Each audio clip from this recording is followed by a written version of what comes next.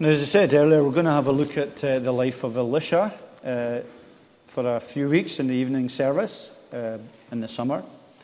And we're going to read together a passage which speaks about he was a prophet in the Old Testament, and he takes over the mantle, as it were, from Elijah.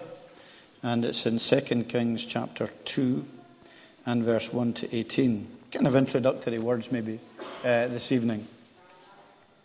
2 Kings chapter 2 from the beginning. When the Lord was about to take Elijah up to heaven in a whirlwind, Elijah and Elisha were on their way from Gilgal. Elijah said to Elisha, "Stay here. The Lord has sent me to Bethel." But Elisha said, "As surely as the Lord lives, and as you live, I will not leave you." So they went down to Bethel. And the company of the prophets at Bethel came out to Elisha and asked, "Do you know that the Lord is going to take your master from you today?" "Yes, I know," Elisha replied, "but do not speak of it."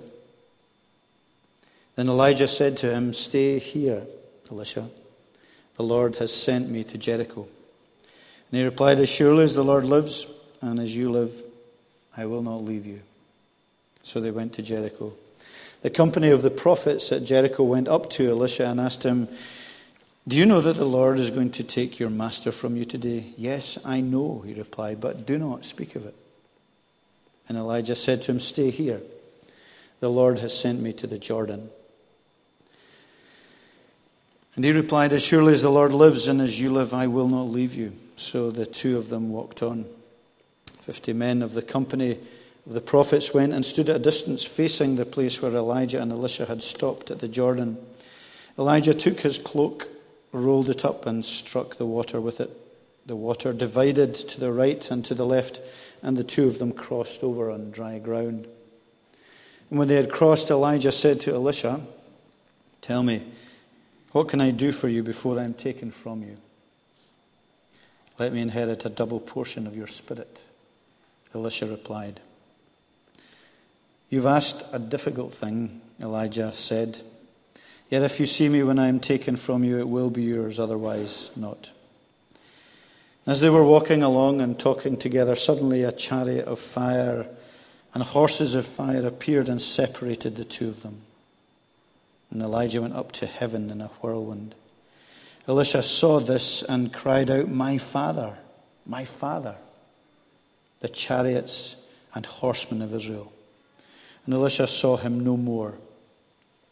Then he took hold of his own clothes and tore them apart. He picked up the cloak that had fallen from Elijah and went back and stood on the bank of the Jordan. Then he took the cloak that had fallen from him and struck the water with it. "Where now is the Lord, the God of Elijah?" he asked. And when he struck the water, it divided to the right and to the left, and he crossed over. The company of the prophets from Jericho who were watching said, "The spirit of Elijah is resting on Elisha."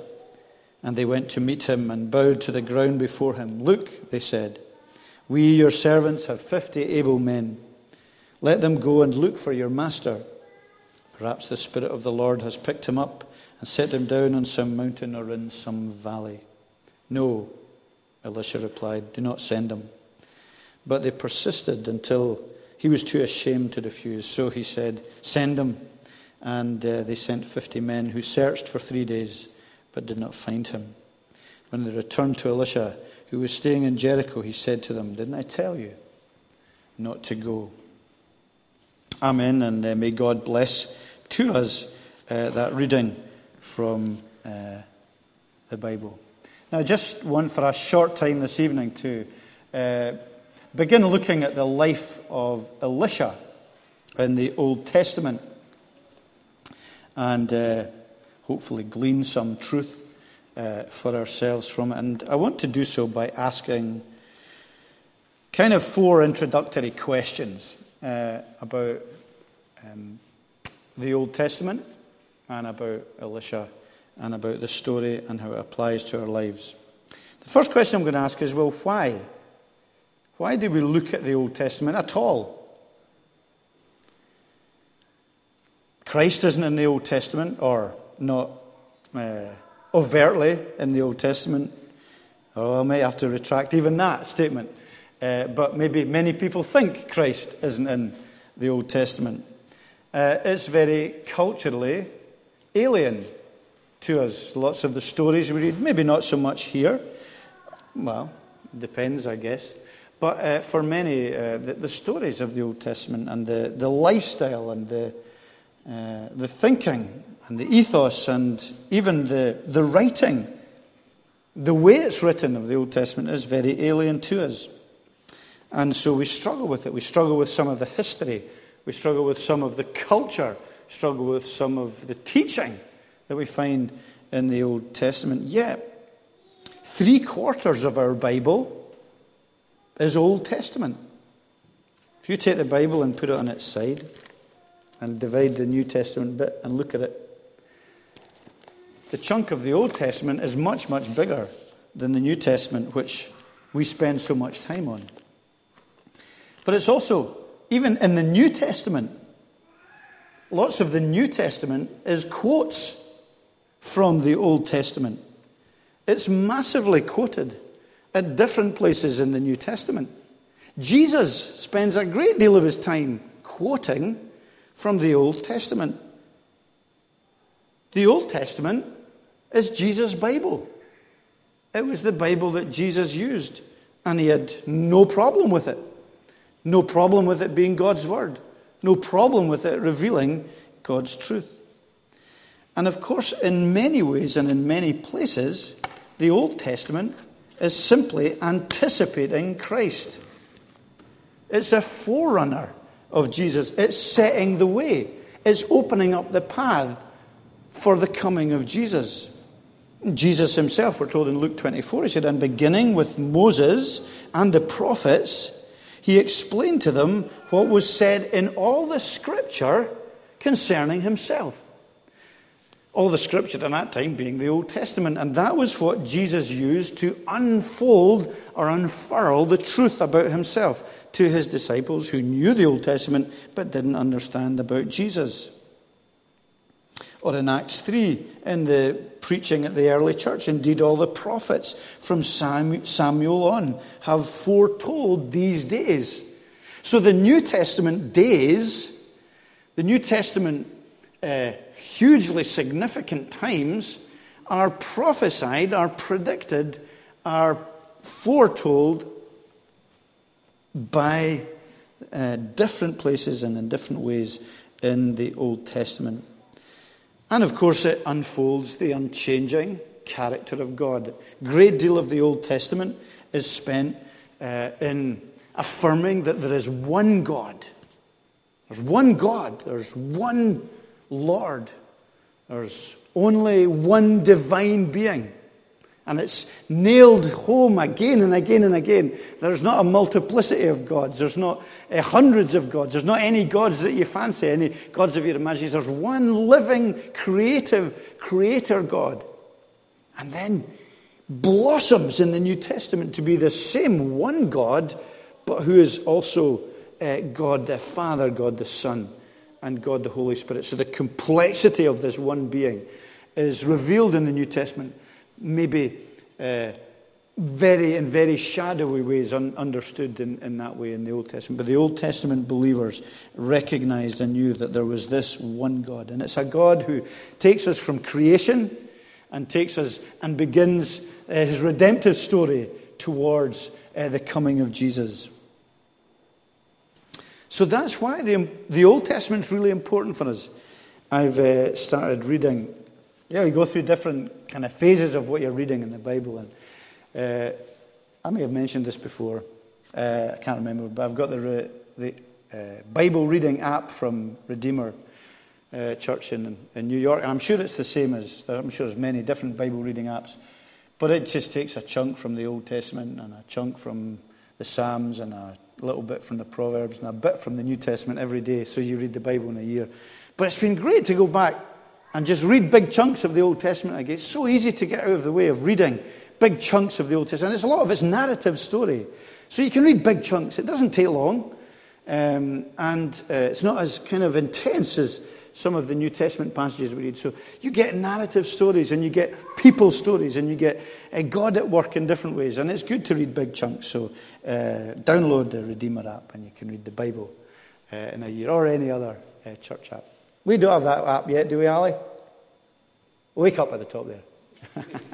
No, we'll get an app, and we'll call St. Columba's Bible reading app for a year, and you can read that one instead. So that's why we read the Old Testament, because it is full of God preparing the way, but it's also full, actually, despite what I said at the very beginning, it's full of Christ as well. And it points towards Christ, and there's images of Christ, and there's the flavour of Christ, and there's sometimes even pre-incarnate appearances of Christ in the Old Testament. So what about the time of the kings here? This is, if you look before, you'll see 1 Kings, and then you'll see 2 Kings. Many people believe that originally it was just the book of Kings. It wasn't separated into 1st and 2nd Kings. But what is this book? Well, primarily it's just the story of God's people when they had kings who ruled over them. Kings that they wanted. They didn't just want to be a theocracy. They didn't just want to have God as their king. They wanted to be like all the nations round about them and have their own kings. And so God gave them kings. And it's really the story of what that was like. Sometimes they had good kings who understood the covenant, the relationship with God, and who were faithful and obedient, and the blessings that came from that. And sometimes they had terrible kings, kings who were greedy and selfish and arrogant and proud and sinful. And it's kind of like a graph that goes up and down the story of the kings. Times when they were close to God and close to God as a people and as individuals, and other times when they were really far away from God, where they wanted all the grace that God could give, but they were half-hearted, they were faithless, they were idolatrous.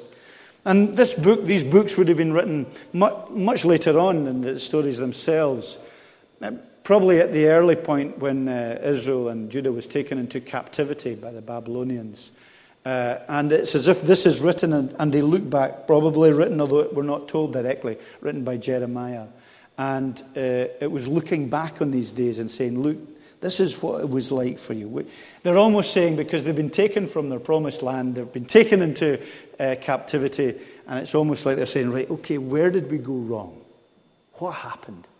Why was it such a disaster? Why have we not enjoyed God's blessings as he promised? And why haven't we remained in this promised land that he gave us?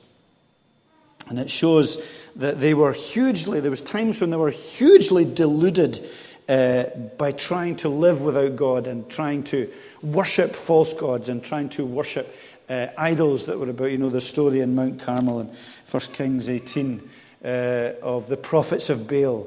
And there was this time of drought, and so Elijah challenged the prophets of Baal to pray to their God to bring about rain. And remember, Baal was this god who was the god of storms and the god of rain and the god of fertility. And they tried so hard to pray to these gods, but nothing happened.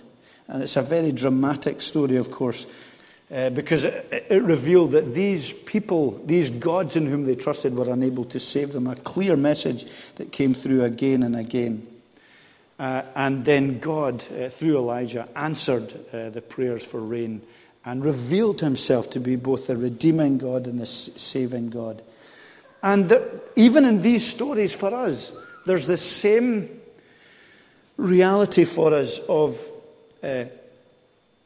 encouragements and warnings when we choose to turn our backs on God as believers and live without him, and rejecting his love and rejecting his grace and saying we don't know him. The principles are very much the same for ourselves, that we see that we can often make shipwreck of our lives short term, that we can make a mess of things because we choose to ignore the wisdom and the grace and the power and the strength and the guidance and the love of God, and we go our own ways. And we think, well, I know better than God, and I don't need to pray to God, and I don't need his grace in my heart, and I'll just sort things out myself. And Kings is really a story of just the kind of tangled up mess that people get into when they ignore God. And it's an encouragement to us not to go down that same road of autonomy and self-rule in our lives, but to remind ourselves that our Lord and our God as a sovereign God is a great God. And he wants us to be dependent on him, and he wants us to trust him. So, the question, why the Old Testament, or what about the time of the kings? And then what about the prophets themselves? There was lots of different prophets, and lots of the books of the Bible in the Old Testament are books named after the prophets of God. Well, they were God's messengers in the Old Testament. There was a succession of prophets who brought God's word and God's truth to the people. They were witnesses of God. And they were there to lead the people, to encourage them, to teach them, to warn them, to foretell. We often think of prophets simply as those who foretold the future. And that was an element of what they were involved in, but it wasn't, by far, the greatest part of their work. Their work was simply they were anointed by God and by the Spirit of God, and they brought God's message to the people before there was a finished Bible, before there was the completed Scripture, and obviously before Jesus had come. So they were leaders among the people, and they had message to bring from God. And very much they were, all the prophets were pointing forward. You know, these prophets in Israel were pointing forward, and they were pointing forward to Jesus Christ. In many different ways, they were pointing forward to Jesus Christ. There's different kinds of parallels, and there's obviously a parallel between Elijah and between, say, John the Baptist, the forerunner of Christ. Jesus says in Matthew 11:14, if you're willing to accept it, John the Baptist is the Elijah who was to come. So there's a link between Elijah, that great Old Testament prophet, and John the Baptist, the last of the great Old Testament prophets, who was the forerunner of Jesus.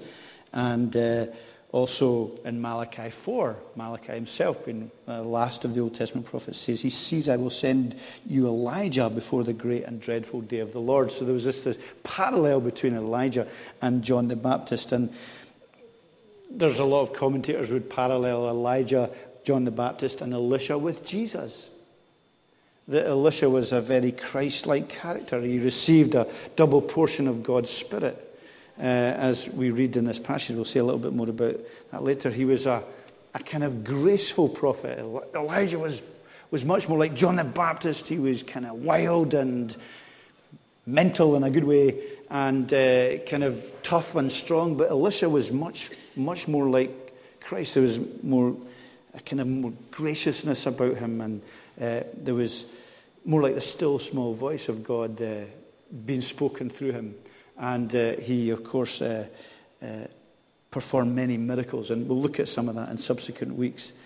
Similar in many ways to Jesus. So there's this sense in which these guys were pointing forward to the great prophet, the Lord Jesus Christ. And each of them in their own way were bringing part of that character to bear on him. And they were pointing forward not just to the coming of Christ, which they prophesied and predicted, not just in their character but in their teaching, but they were pointing forward to a day when all believers would be like them, when it wouldn't just be one or two believers who would have this special kind of presence of God in their lives, but when all believers would be like them. In Numbers chapter 11, Moses is kind of making a prayerful wish, and he says, I wish that all God's people were prophets and that the Lord would put his Spirit in them. And that's a kind of prophetic wish which Joel brings to the fore in his prophecy, where he says, and afterwards I will pour my Spirit on all people, even on my servants, both men and women, I will pour out my Spirit in these days, which is, of course, fulfilled at Pentecost in the New Testament church, where all of God's people become prophets. Because all of us are given the Holy Spirit, and not just anointed for kind of special times of teaching or prophecy, but when we are indwelt by the Spirit. So there's this great pointing forward that we have what they had in temporary kind of form, which only one or two of them had. We have this great reality as believers who have come to know Jesus Christ, who have moved from death to life spiritually, which we were looking at briefly this morning. And we have the power of a new life. And we have a message, like the prophets. We have and are to be witnesses for Jesus Christ in the way that they were. And that's a great thing. There's this kind of parallel between their proclamation and their role in pointing people to God that we have in our own lives as believers. A great, significant and important role as prophets of God. But what about Elisha here in this story? Well, he was called by God. He was called to serve God. And if you turn back to 1 Kings chapter 19, you get that link between Elijah and Elisha in 1 Kings 19. In verse 19, we're told, Elijah went up from there and found Elisha, the son of Shaphat, and he was ploughing 12 yoke of oxen, and he himself was driving the 12th pair. Elijah went up to him and threw his cloak around him. Elisha then left his oxen and ran after Elijah. Let me kiss my mother and father. Say goodbye, he said, then I will come with you. Go back, Elijah said. What have I done to you? And so Elisha left him and went back. And he took his yoke of oxen and slaughtered them. He burned the ploughing equipment and took the meat and gave it to the people and ate there. Then he set out to follow Elijah, became one of his attendants. So he was, at this point, going to be called to serve and to be a follow-on prophet from Elijah. And he had this special role calling him, where he was set apart to that role. And I simply want to say that's a very simple calling, that he's in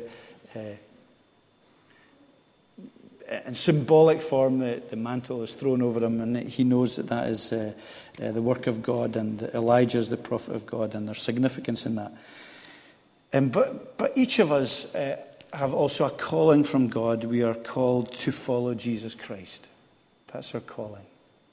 We are set apart. This morning, we looked at Saul, who became Paul, and when Ananias said to him, get up, be baptized, call in the name of the Lord, there was a sense of calling, there was a sense of being led, there was a sense of significance that you have a role to play. And the same authority that called Saul and called Elisha, and there's clear sovereign authority in these callings, is the same call that is on your life and on my life as Christians. You know, sometimes we feel that our following Christ is, well, we're doing God a favor. It's great, isn't it? Amazing that God has me to follow him. I'm such a great person, and it's wonderful that I'm doing that. And we're looking for God to jump through our hoops and really do what we want in our lives. But until we are people who have been at the cross of Jesus and who recognize both his grace, which is in many ways easy for us to talk about, but also his sovereignty and his authority, then we will not have that sense of duty, privilege, love, joy, but also duty to follow this great God. When he calls, we don't really have the option of ignoring him or of choosing not to follow or not to serve him. And we look for, in our own lives, that sense of the significance and the authority and the sovereignty of God calling us to serve him where we are. Not necessarily obviously in the same way as Elisha being called to follow Elijah, kind of in very physical ways and leaving his home. But we are called, wherever you're called to serve, you have a calling of God. Whether it's in university, whether it's in school, whether it's in the workplace, whether it's in your neighborhood or your home. God has called you to that work. He's called you to serve him there. He's called you to be an ambassador for him there. And you all have that calling. And I have a calling. And we don't do God a favor. We follow and serve him because of his grace and his love. And we recognize his sovereignty and his authority. And Elisha, in being called, followed and responded in obedience to that call. He gave his wholehearted commitment to that. And again, can I just stress, and I'm just applying this very quickly into our own lives, into our own situations, that same calling and that same commitment is what Jesus Christ asks for us in Luke chapter 9 and verse 22. Jesus speaks about the cost of following him. And he says, if anyone would come after me, he must deny himself, take up his cross daily. Daily, he says. Is it maybe for us something we think of as once in a while, or monthly, weekly, biannually, now and again? When something particularly needy comes around, we take up our cross or we follow him. But he says to us, that we take up our cross daily and follow him. For whoever wants to save his life will lose it, but whoever loses his life for my sake will find it. What is good is it for a man to gain the whole wide world and yet forfeit or lose his very soul? And that's a great gospel message, isn't it? Of wholehearted commitment. Elisha realized that in giving himself to God and following God and being prophet, his whole old life had gone.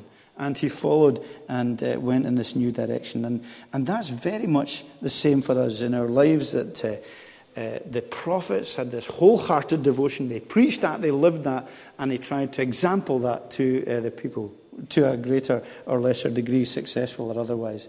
But it's important for us that we remember and recognize and battle with the mental attitude which always veers back towards self-rule and autonomy and love of sin.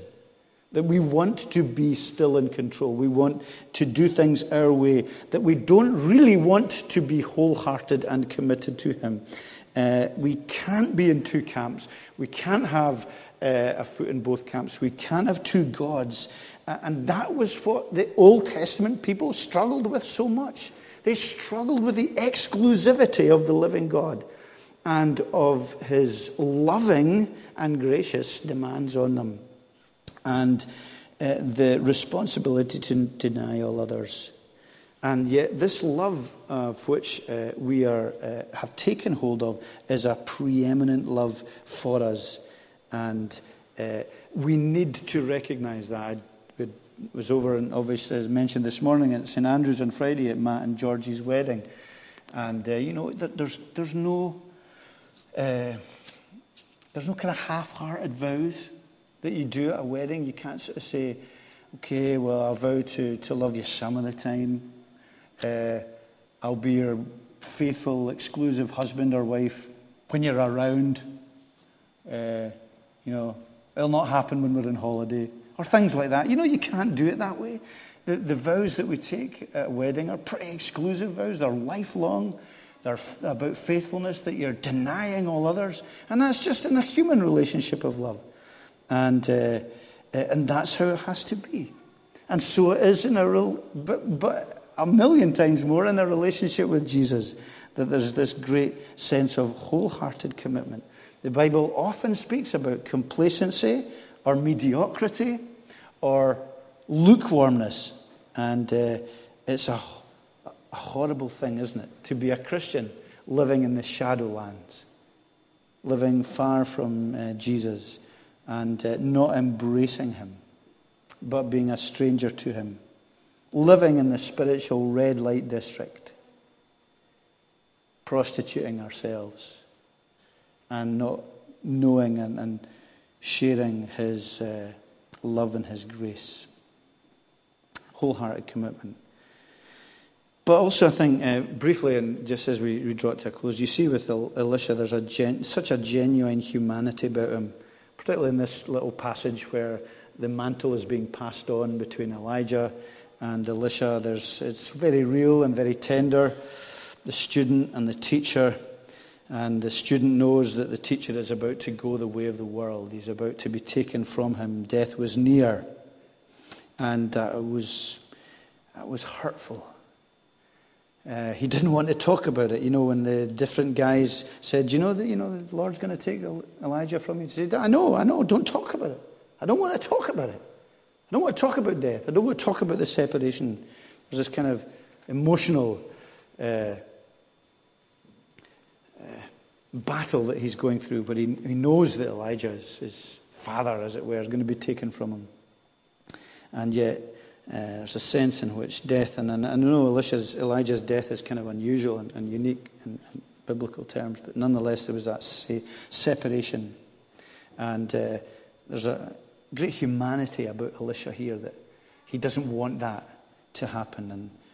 And let's never forget that. Let us never forget the humanity of belonging to this world in which we live. I just find it weird when Christians kind of celebrate death, which maybe sometimes they do. I think death is a defeated enemy, undoubtedly, for the Christian. And we don't mourn as those without hope. But it's still an enemy.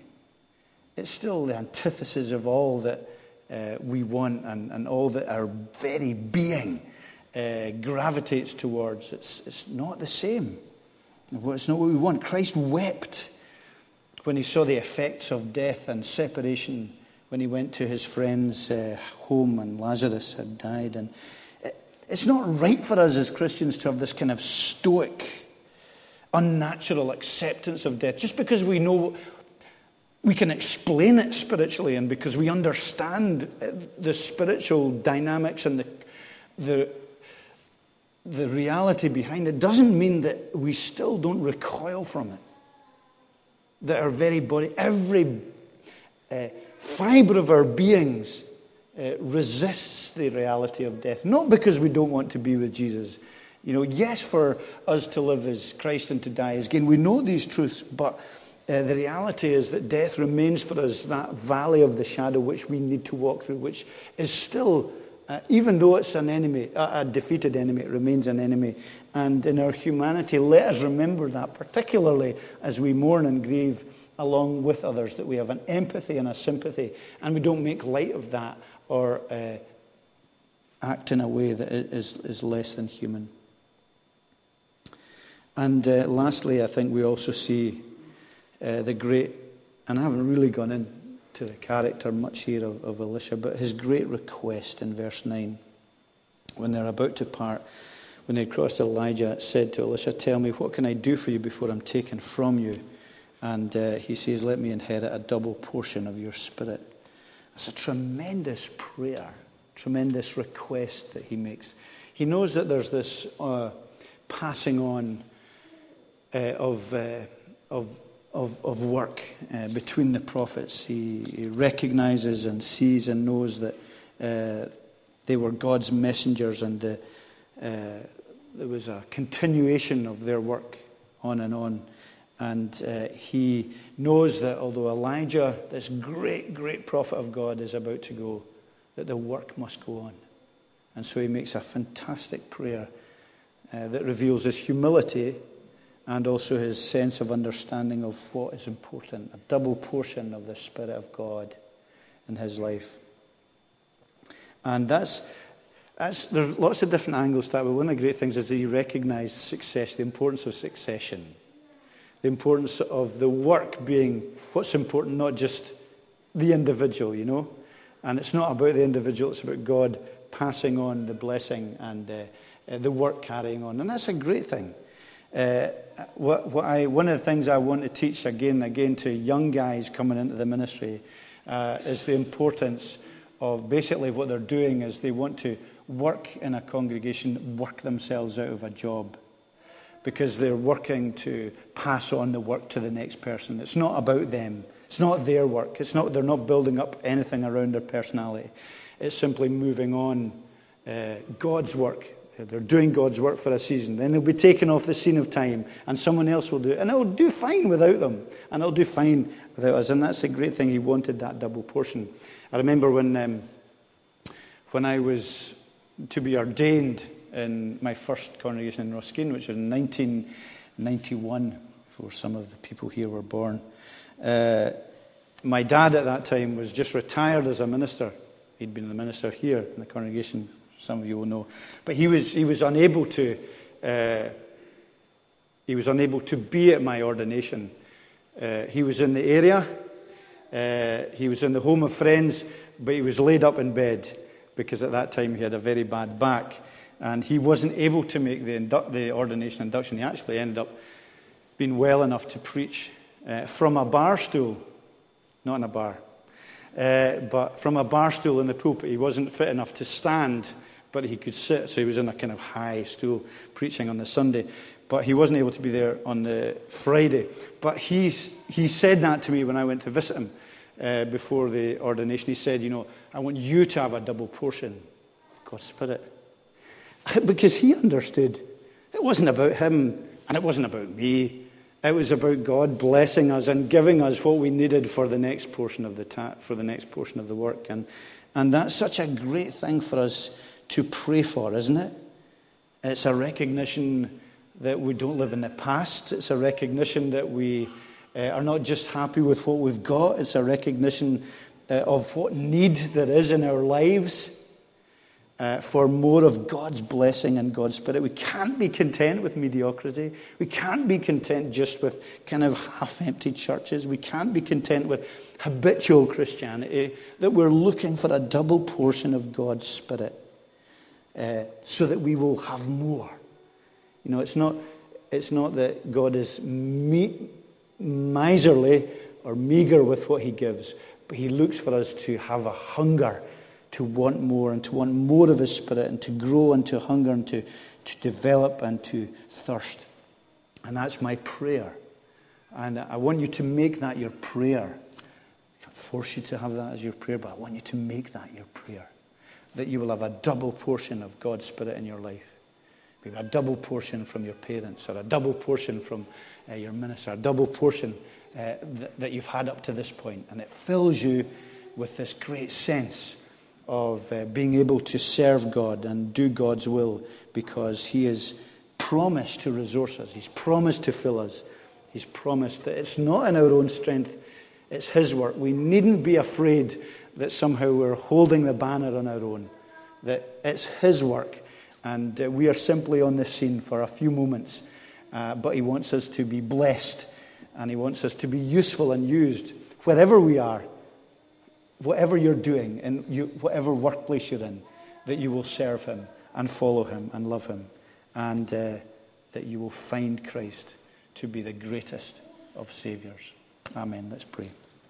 Lord God, bless, we pray, our thoughts around your word, and help us to know and love you better and better. May we learn from the example of the prayers and the obedience and the commitment of Elisha and the life that he led, and learn for ourselves the principles and the truths that will apply to our situation. We do pray, Lord God, for a double portion of your Spirit in this church, in this congregation. You pour out your Spirit on us, that our lives and our hearts wouldn't be so kind of jam-packed full of other things that are wrestling with or battling in our hearts for supremacy, that there's no room for the Spirit, that we would not be people whose hearts are divided or whose hearts are cold or disinterested, but we would be wholehearted, and that we would be rooting out sin and selfishness and idolatry and greed and bitterness and pride, selfishness and envy and gossiping and drunkenness and all these things that public and private that sometimes just atrophy our hearts and cause us to grow cold and not to know and experience that love which you have for us, and that power and that grace and that glory that you want your children to have. And may we then know that double portion of your Spirit in our lives and our hearts. For Jesus' sake we ask these things. Amen.